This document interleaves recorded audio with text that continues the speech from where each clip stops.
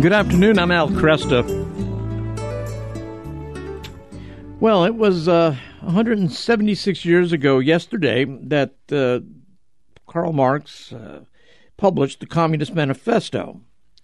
And this comes against the backdrop in 1848 of enormous revolutionary activity throughout Europe. And it's just stunning. I thought it would be worthwhile to take time today to understand better what this flurry was all about. And we're delighted to have with us to do that Dr. Paul Kengor. He's the author of The Devil in Karl Marx. He, as you know, has been with us many times before, and his most recent book has been The Worst of Indignities, The Catholic Church on Slavery. He's also published The Devil and Belladad, and he teaches at Grove City College in Grove City, Pennsylvania. He's a senior academic fellow at the Institute for Faith and Freedom, and he is the editor of the American Spectator. Paul, good to have you here again. Thanks. Yeah, thanks, Al. Good to be back. 176 years ago since the Communist Manifesto was published yesterday. This has got to be one of the most influential books in really the history of the world, because it goes beyond the Western world. Yeah, no question about it, Al. So it was published February 21st, 1848, and it can be said definitively that no other ideology in all of history has been responsible for so many deaths. Yeah. I mean, this is not disputed. The communism in the 20th century, according to sources like the Harvard University Press book, The Black Book of Communism, which was published at the end of the 20th century, said that the communist governments were responsible for the deaths of at least 100 million people in the 20th century alone.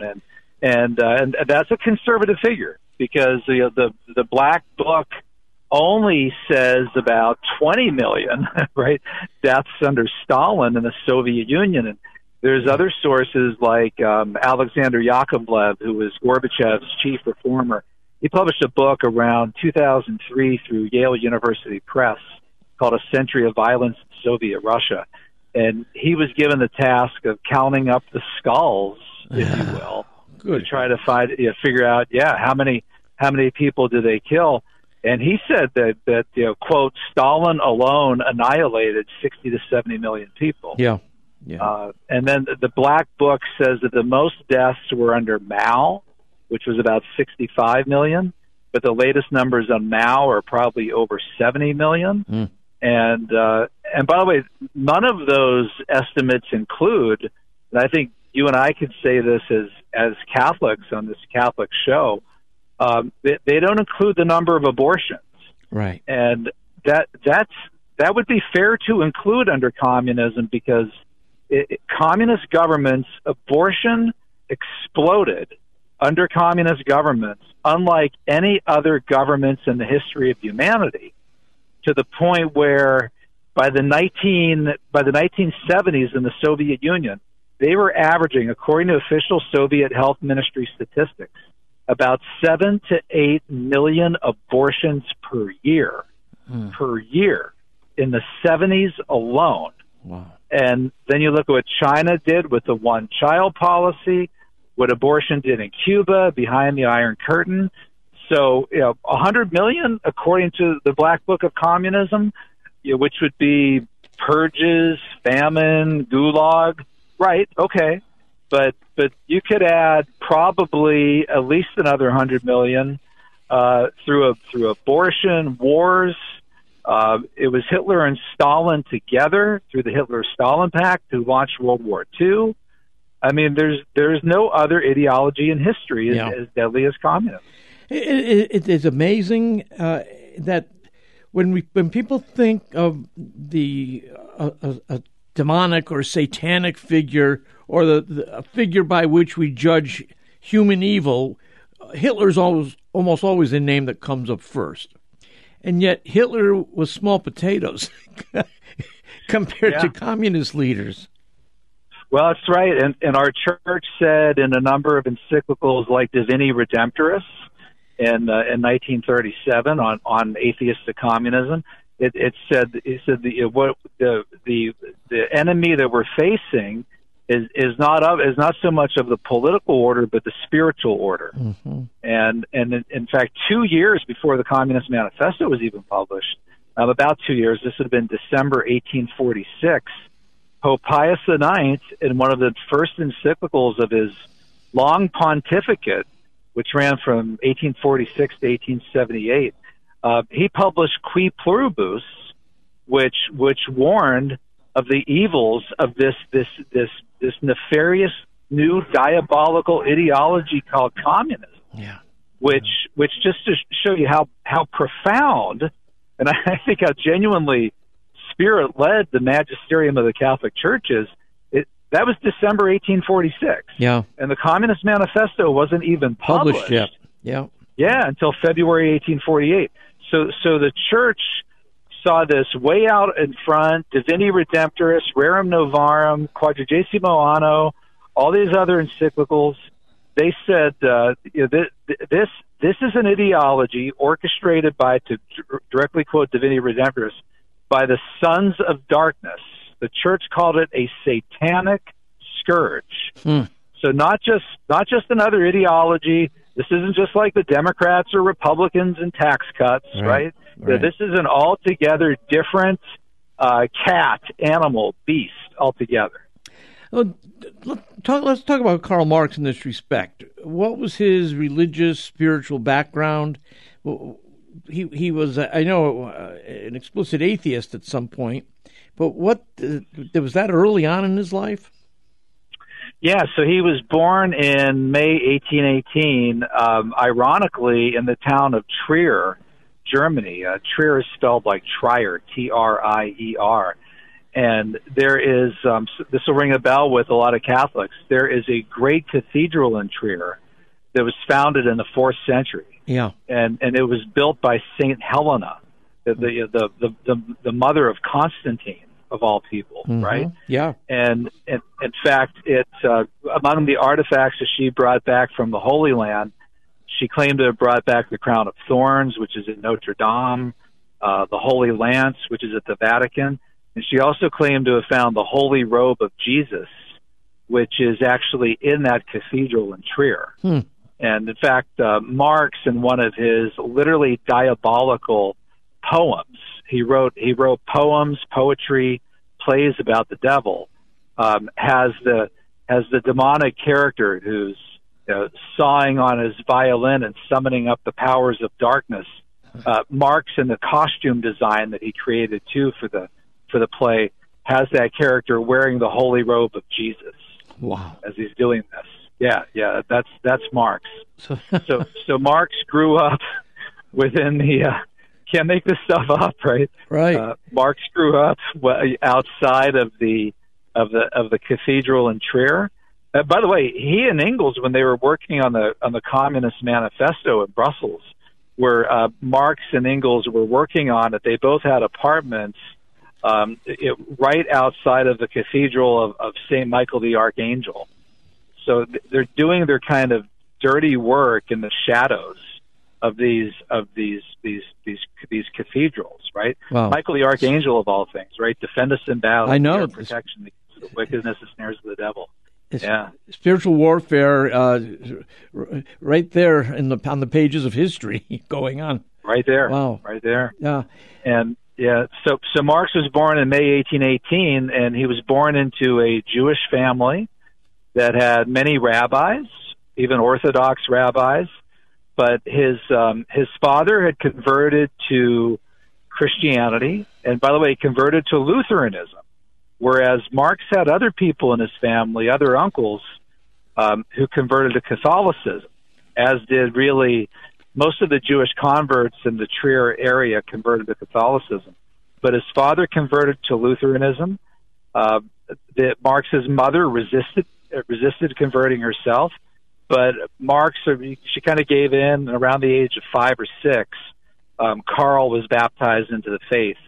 So he became a fairly committed Christian through his youth into his teenage years. and then it all kind of, I guess you could say literally went to hell in a handbasket. Yeah. When he went to college. So kind of like today, right? Yeah. things haven't changed much. Yeah, it was there in college that he really lost the faith. Now, there have been people over the decades, I've seen them write that he was involved in seances or occultic activity or black masses and things of that sort. Did you ever come across that kind of stuff? I never came across that, but in my book, The Devil and Karl Marx, I deal with those reports and some of them that people claim seem like demonic ceremonies or satanic rituals. But I don't think you even need to go that far, Al. I mean, if you just read some of his poems and talking about you look at the sword that stabs dark, deep, erringly within thy soul. Where did I get it? The Prince of Darkness sold it to me. My heart once committed to heaven is now committed to hell. He has these really chilling poems and plays where he took words like Ulanem, which meant Emmanuel, and twisted it, converted it, turned it upside down, and all these devil references. Marx actually had a favorite line. So if somebody asks, Paul Kengor or Al Kresta, if we have a favorite line, we might quote a Bible verse or a quote from a saint or a statement like "Be not afraid" or something like that. Sure. Marx said, "Oh yeah, that's easy. It's from Goethe's Faust, and it's the Mephistopheles character, and the line is this: everything that exists deserves to perish. Everything that exists deserves to perish." And people said, his kids even said, he would chant Faust. And the Mephistopheles character was the demon, the devil character. Right.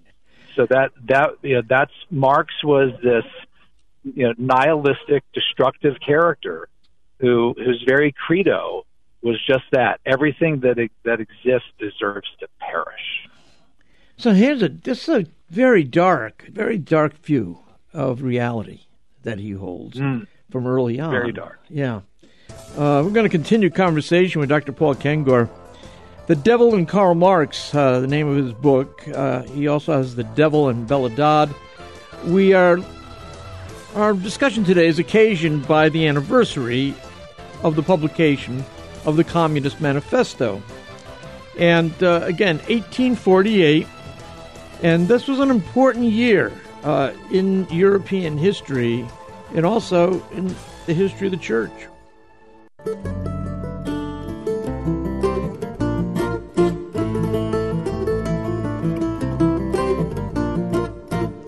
Good afternoon, I'm Al Kresta. Let me encourage you to start your day off with the Mass on EWTN. It's every morning at 8 Eastern. EWTN offers the Holy Sacrifice of the Mass from Our Lady of the Angels Chapel. It's live every morning, and they can send a link to your email to join in every day. So to learn more, visit EWTN.com and click on subscribe. With me is Dr. Paul Kengor. We're talking about the Communist Manifesto, Karl Marx. We're talking about this incredible conflict between light and darkness played out right in human history here. Paul, 1848 was an important year. How do historians account for the explosion of revolutionary activity all over the continent on 1848? Yeah, especially in France, right? And in France, that year in particular, February 1848, March 1848, and really you probably got to take it back to the French Revolution more than anything else. And the French Revolution, 1793, 1794, and in fact between 1793 and 1794, the Jacobins and Maximilien Robespierre, they guillotined 40,000 people in Paris alone. 40,000 people guillotined. And Lenin would later call his Bolsheviks glorious Jacobins. Glorious Jacobins. Oh. And I had a professor in graduate school, Al, who used to call the Jacobins the first communists. And I mean, they technically weren't, but when you looked at the collectivism, the nationalism, and especially the war on religion, the clergy, and even human nature, in many ways they look like the first communists. And they tried to reinvent everything from, I mean, even the calendar, even the 7-day week. They try to reconfigure the 7-day week into a 10-day week to wipe out the idea of the biblical 7-day week. The year 1794 was rechristened the year zero. Yeah. And by the way, the Pol Pot and his group, the Khmer Rouge in Cambodia, a couple hundred years later, in 1975, would rechristen that year the year zero. And Pol Pot and his they were from Cambodia, but his group was all radicalized in Paris as well in the 1970s. So you see the kind of the ongoing, toxic fruits of this ideology.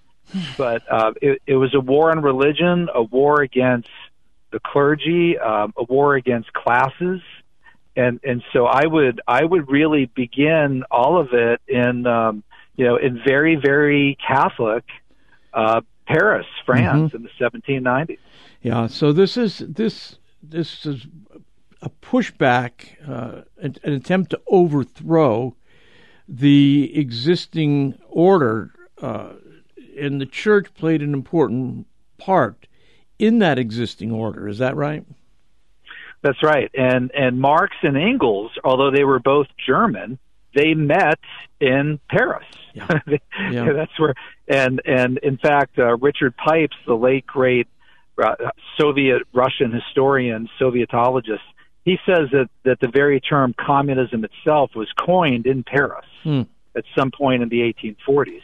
And what Marx and Engels really did, Al, was there was a group called the Communist League, which was kind of like a precursor to the Communist Party. Okay. It was made up of about 40 to 50 Europeans, mainly Germans, primarily, and they all got together and they were meeting in France in particular, and they said, okay, we need a statement of what we believe. We need a kind of programmatic statement, a booklet, a sort of manifesto to explain what we as communists believe. Okay, so it's kind of a catechism for communists? Exactly. And in fact, Engels wrote a letter to Marx where he said, give a little more thought to our communist confession of faith, as he called it. Wow. Right? And he said, I think we should drop the catechetical form and call it simply the manifesto. Let's go with the manifesto. And so that's what they went with. Atheism was part and parcel of communism. Sometimes you hear people say that, there is the early church was Christian communism, but and drives me nuts when I hear that. Me too. Yeah. But atheism is integral to communism, isn't it? I mean, everywhere it pops up as a socio-political form, atheism is warp and woof. So. Yeah, that's right. And also, if you could, maybe you could post. I wrote a piece for Crisis Magazine a year or two ago called "The Early Church Was Not Socialist," yes. and I deal with Acts 432 to 435, which we end up reading, right? Usually in the lectionary, around Easter every year. And I get emails, Al. I get emails from Catholics all around the country saying, my liberal priest today preached on this and said that this just shows that the early apostles were socialists, right? Yeah. And no, it does not. Okay. And by the way, and I quote in that crisis piece, Pope Francis, who's often accused of being communist, Marxist, socialist, and Francis says, he says, no, that was not communism. That was Christianity. Yeah. That was pure Christianity. I mean, that's first century stuff right there, right? I mean, communism is invented about 1,700 years later. And just because they talk about sharing in communism and holding some things in common doesn't mean that you look at acts of private charity among early disciples and apostles choosing to live in community and sharing some of their property. By the way, they're allowed to own property. Communism says, the Communist Manifesto says, the entire theory of the communists may be summed up in the single sentence: abolition of private property. Mm-hmm. So you're not allowed to own property under communism. The early disciples were, and they chose on their own voluntarily to sell some of their property and bring their proceeds to help one another, their Christian brothers and sisters living together under Christ in Christian charity. Now, under communism, not only do they abolish private property, they abolish religion. You know, they're against religion. So you can't look at that and say, "Oh, look, they shared," and and communism too talks about it. Wow, I guess they were communists. You can only share if you've got ownership. I mean, yeah, and also too, and I had a student last year at a Catholic school tell me that she talked to somebody who was a leader of an order at a particular area, and it was a Benedictine group. And she said that he actually told her, "Oh yeah, well we're communists," because they did sharing and lived in community. And I said, "No, he doesn't understand." Right. I mean, what percentage of Americans are Benedictines living in community? Right, about 0.000000001%. So if they want to get together and voluntarily agree to share of their stuff, God bless them, that's great. Sure. Communism is taking 100% of everybody in a state, and by militantly atheistic government fiat, forcing all of them under abolition of property and guns and gulags to share their stuff, whether they want to or not, in an atheistic society. Yeah. That's completely different from the Benedictines and Franciscans and Dominicans and every other religious order. You know, I think no similarity at all. Hopefully, people will realize this more and more as the threat of Chinese communism begins to rise in our public imagination. We were so delighted with the collapse of Soviet-style communism that I think for a lot of us, we took our eye off the ball about Maoist-style communism and Deng Xiaoping's communism and now Xi Jinping's communism. But we've got... go ahead. Yeah. And it doesn't help when we have Catholic publications like America Magazine, right? The American Jesuit flagship, publishing a piece in the summer of 2019 called, quote, "The Catholic Case for Communism," unquote. Yeah. And there is no Catholic case for communism. And there are dozens of church statements and encyclicals and popes who would say that there's no Catholic case for communism. Even Pope Francis has said in 2013, quote, "The Marxist ideology is wrong," unquote. Yeah. So even all the communists would say there's no Catholic case for communism because they all said the communists had to be atheists. Yeah. So to have that kind of an article being published in a leading Catholic publication like that is frankly not just outrageous but kind of scandalous. Yeah, and it's so confusing for people who are assume goodwill here. So. Right. Ignorance. Yeah. I'll blame it on ignorance. It's not diabolical, right? I mean, they actually think that they've come up with some kind of a new idea there about why apparently Catholics could be communists. And the piece was actually written by a Canadian author who I believe is a member of the Canadian Communist Party, who's a Catholic. And by the way, the church for a long time, Pius XII and others, banned Catholics from becoming communists. Yeah. You could be excommunicated if you became a communist. Well, so this kind of stuff isn't even known. The writings of popes in the great social encyclicals are explicitly condemning of socialism and communism both, whether it's Leo XIII, or going up to John Paul II in Centesimus Annus. Yeah, over and over. For social justice Catholics who are listening, who love Leo XIII and like to quote Rerum Novarum, man, you need to read some of his other encyclicals. He issued some scathing condemnations of not just communism, but also saying that they were both wrong. And 40 years after that, Quadragesimo Anno, which means 40 years, it's 40 years after Rerum Novarum, 1931, that's the one where it says a Catholic cannot be a socialist, period. Yep. And in fact, there's a great line in there from Pius XI. I always remember the phraseology. It's kind of neat. He said Catholics who want to help the poor and share their wealth and so forth should not, quote, connive error in any way, right? They should simply do the gospel. Just do what Jesus would do, right? WWJD. What would Jesus do? Not what would Marx do. Marx would abolish property and religion. Yeah. Just be a Christian. Yeah. Just do that. Rerum Novarum in paragraphs 5 to 16 over and over again rejects socialist proposals to abolish private property. The Catholic encyclical tradition is very, very big on the proper stewardship of private property. You need private property.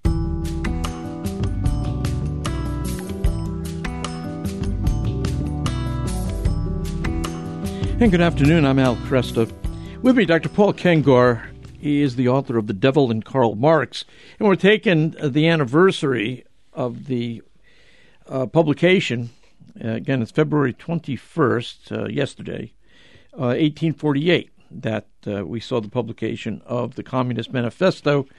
And again, communism has gone on to be the most destructive and death-dealing ideology in the history of the human race. And so Paul and I have been talking a little bit about confusion surrounding communism and socialism, and especially in Christian circles, where there are many people who, of course, like the idea of the sharing of goods, holding things in common, and there are even those who would claim that this is early Christian communism can be seen in Acts chapter 4. Not true. Communism, by its very definition, requires the abolition of private property. So you can't be sharing if you don't own anything. With Chinese communism ahead, what should we know? Is there anything distinctive about the Chinese version of communism that we might want to be aware of? Just so that we don't fall into any problems. Yeah. Well, it's indeed very distinctive. In fact, so much so that when I lecture on China in my comparative politics class at Grove City College, I simply refer to it, Al, as the Chinese system, right? Yeah. Okay. Because, they've figured out, among other things, that if you actually banish all private property, you're not going to be able to have that economic behemoth that you want, right? Right. So they've starting with Deng Xiaoping in 1978-79, they started doing what Deng called socialism with Chinese characteristics. Mm-hmm. So, which is a way of it's a really curious thing where modern China is less economically communist than politically communist, which in a way kind of doesn't make sense, right? But you have this communist party-led state where, like all other communist party-led states, no other political parties are permitted. So the party controls everything, but they also allow key market freedoms and property ownership. So they're able to be economically productive. So it's not really true economic communism. Yeah. And even in America today, the types of communism that you see in America today are more like cultural forms of Marxism, gender Marxism, even race-based Marxism. So it's a really different thing from what you saw under Marx and Engels. And Marx and Engels in the Communist Manifesto. You just look at the 10-point plan in the Communist Manifesto. Point 1, abolition of private property. It talks about abolition of all right of inheritance. Abolition of all right of inheritance, which is a real kind of hypocritical howler because Marx and Engels got all their money from their parents. That's right. And after Marx's parents cut him off, and then Marx's wife's parents cut them off, and both Marx and his wife Jenny said that Karl, we wish you would start earning some capital rather than just writing about it. Then they went to Engels' father and got every bit that they could from Engels' father. I mean, Marx's family would have literally starved to death if not for Engels' father's money. So and Marx had a family nursemaid that his wife Jenny's family lent to the Marx family because they said, we can't give you any more money in good conscience, period. So they lent the Marx family the nursemaid that grew up with Marx's wife. Her name was Lenchen, and Marx got her pregnant and behind his wife's back, and Marx never paid her a penny ever. And then when the child was born, Marx refused to acknowledge it was his. Engels stepped forward and says, well, I have no reputation that I need to worry about. I'll just say it's my kid. Let's name him Freddie. So they named him Friedrich, Freddie, and the kid never got any inheritance from Marx. So it's just full of all these contradictions from Marx and Engels, and a lot of times in modern communism, modern forms, they've jettisoned a lot of these ideas because they know you can't have a society with no private property or no right of inheritance because it'll completely fail. That's right. Yeah, it's amazing, isn't it? The rejection. It's not just when we think of atheism, we think people denying the existence of God. Well, it often comes down to their denying the existence of any kind of intrinsic moral order. And you see that in the lives of some of these guys. That's absolutely right. And in fact, it says in the Communist Manifesto, there's a section where Marx and Engels write about abolishing all morality, all religion, and all eternal truths. And they say flatly in the Communist Manifesto, they say communism represents the most radical rupture in traditional relations. They call, if anyone has access to an electronic copy of the Communist Manifesto, by the way, it's not a long book. You can read it in a few hours. Right. It's only about 50 to 60 pages long. Just look up the word abolition or abolish. It's the most frequently used book or word in the entire text, which again goes with Marx's personal credo. Everything that exists should perish. So these guys were abolitionists who completely wanted to redo human nature, morality, and basically remake it in their own image. Yeah. It tears down every traditional society. It is destructive by its very nature. What do you make of the current fascination with socialism that we see, especially among America's youth and college-age students?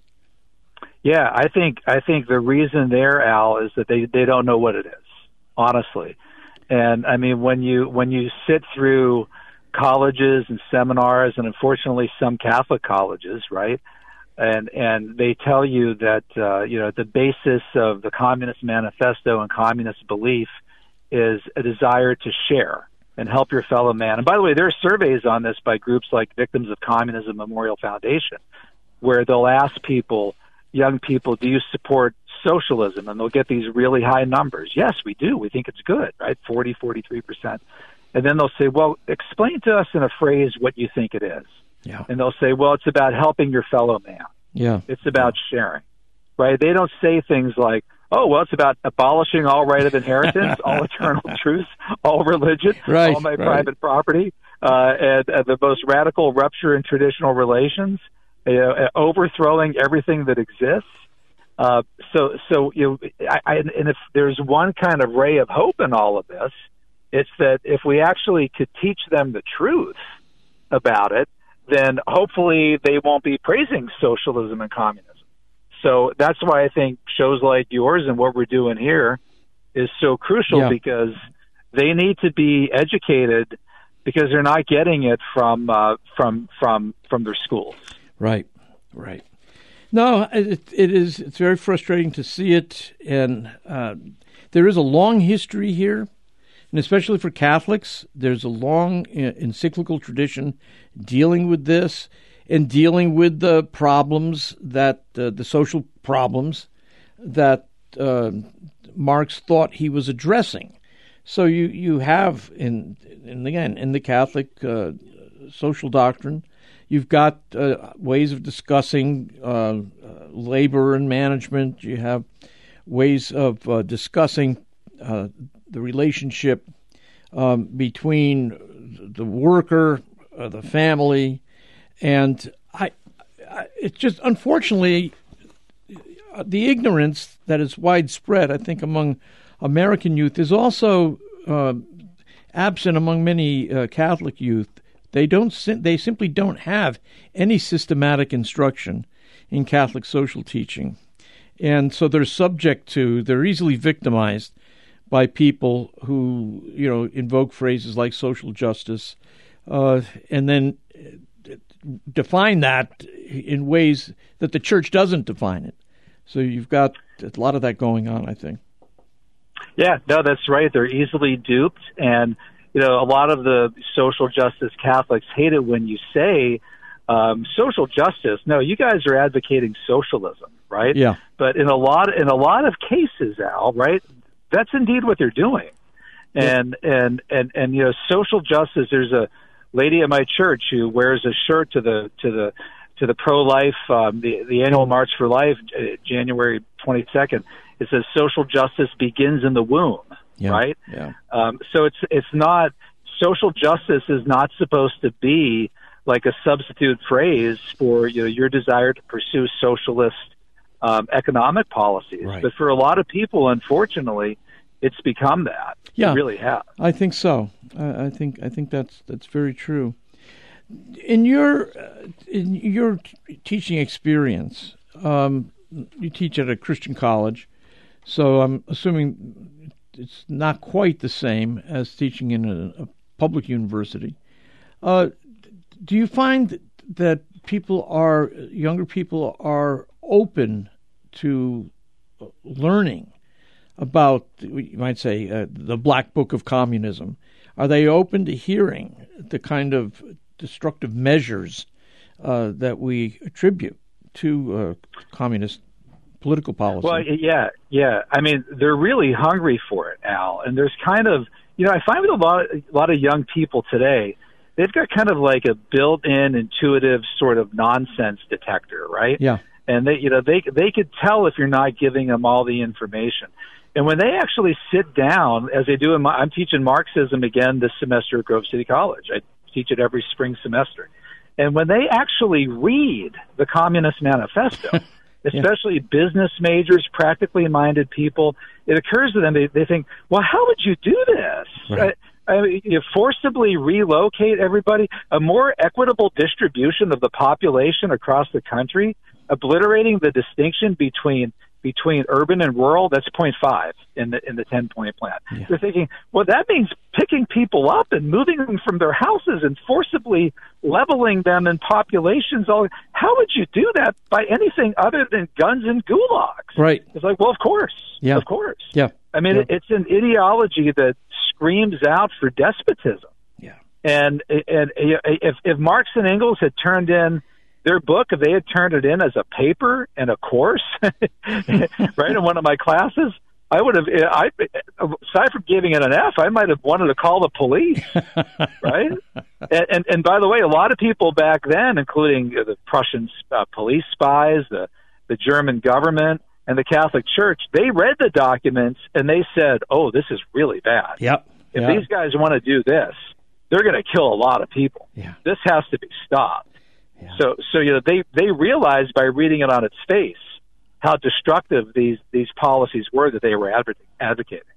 And there's something ironic too in that in Russia we saw the first large so-called Marxist revolution when in fact Marx expected his revolution to take place in an industrialized society where in Tsarist Russia you had lots and lots and lots of peasants.